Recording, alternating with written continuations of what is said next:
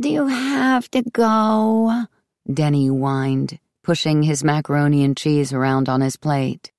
"Why do you always have to work?"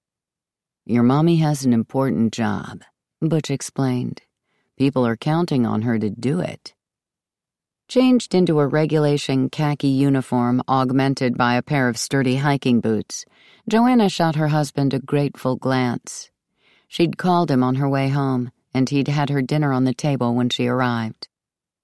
Butch, more than anyone, understood Joanna's unstinting commitment to her job. She hadn't run for office with the intention of being sheriff in name only. From the moment she was elected, she had made it a point to be at the scene of every homicide that had occurred inside the boundaries of her far-flung jurisdiction.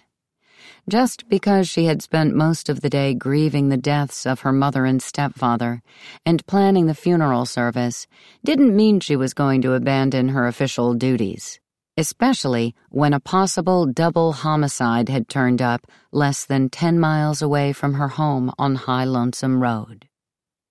On the other hand, the disappointment registered on Denny's face represented every working mother's all-too-familiar tug-of-war. "Finish your dinner, Denny, and get your jammies on," Joanna suggested. "Maybe I'll have time enough to read some Dr. Seuss to you before Chief Deputy Hadlock comes by to pick me up."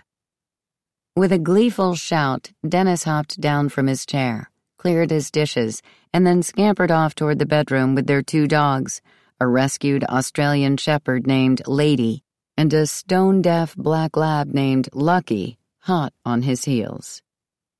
"He's tired," Butch remarked, "and so am I.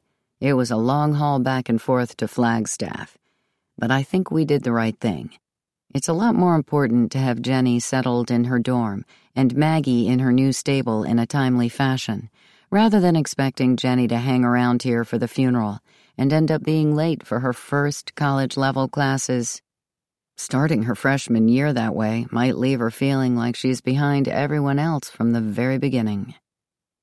Joanna nodded. The truth was, it hadn't required all that much effort to talk Jenny into taking a pass on her grandparents' funeral. Not that she didn't care about them. She did. In fact, she had doted on George, and in many ways, she had enjoyed a better relationship with Eleanor than Joanna ever had. By the end of August, most of Jenny's friends had gone off to school, and she was ready to follow suit. "But will she feel guilty later about missing the funeral?" Butch asked. "That's what worries me." Joanna smiled at him. "She's a freshman in college. She'll be far too busy to feel guilty for very long."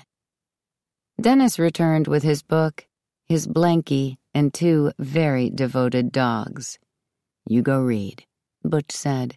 "I'll clear up." Joanna and Dennis snuggled into an easy chair in the living room.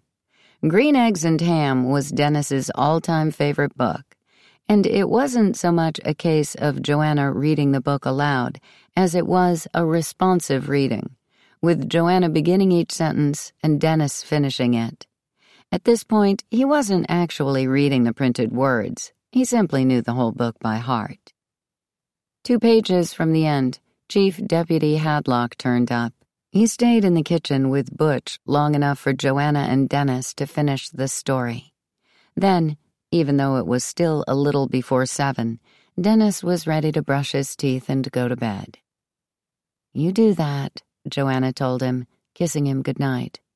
"Daddy will come tuck you in." Out in the kitchen, Tom Hadlock, hat in hand, stood just inside the back door, as if uncertain of his welcome. "Any news?" Joanna asked.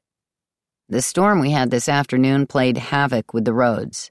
Right now, Gold Gulch is running bank to bank, so going by way of the rifle range is out of the question.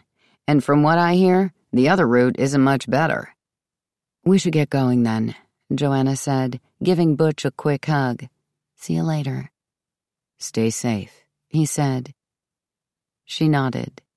It was what he always said when she headed out for duty, and she knew he meant it every single time.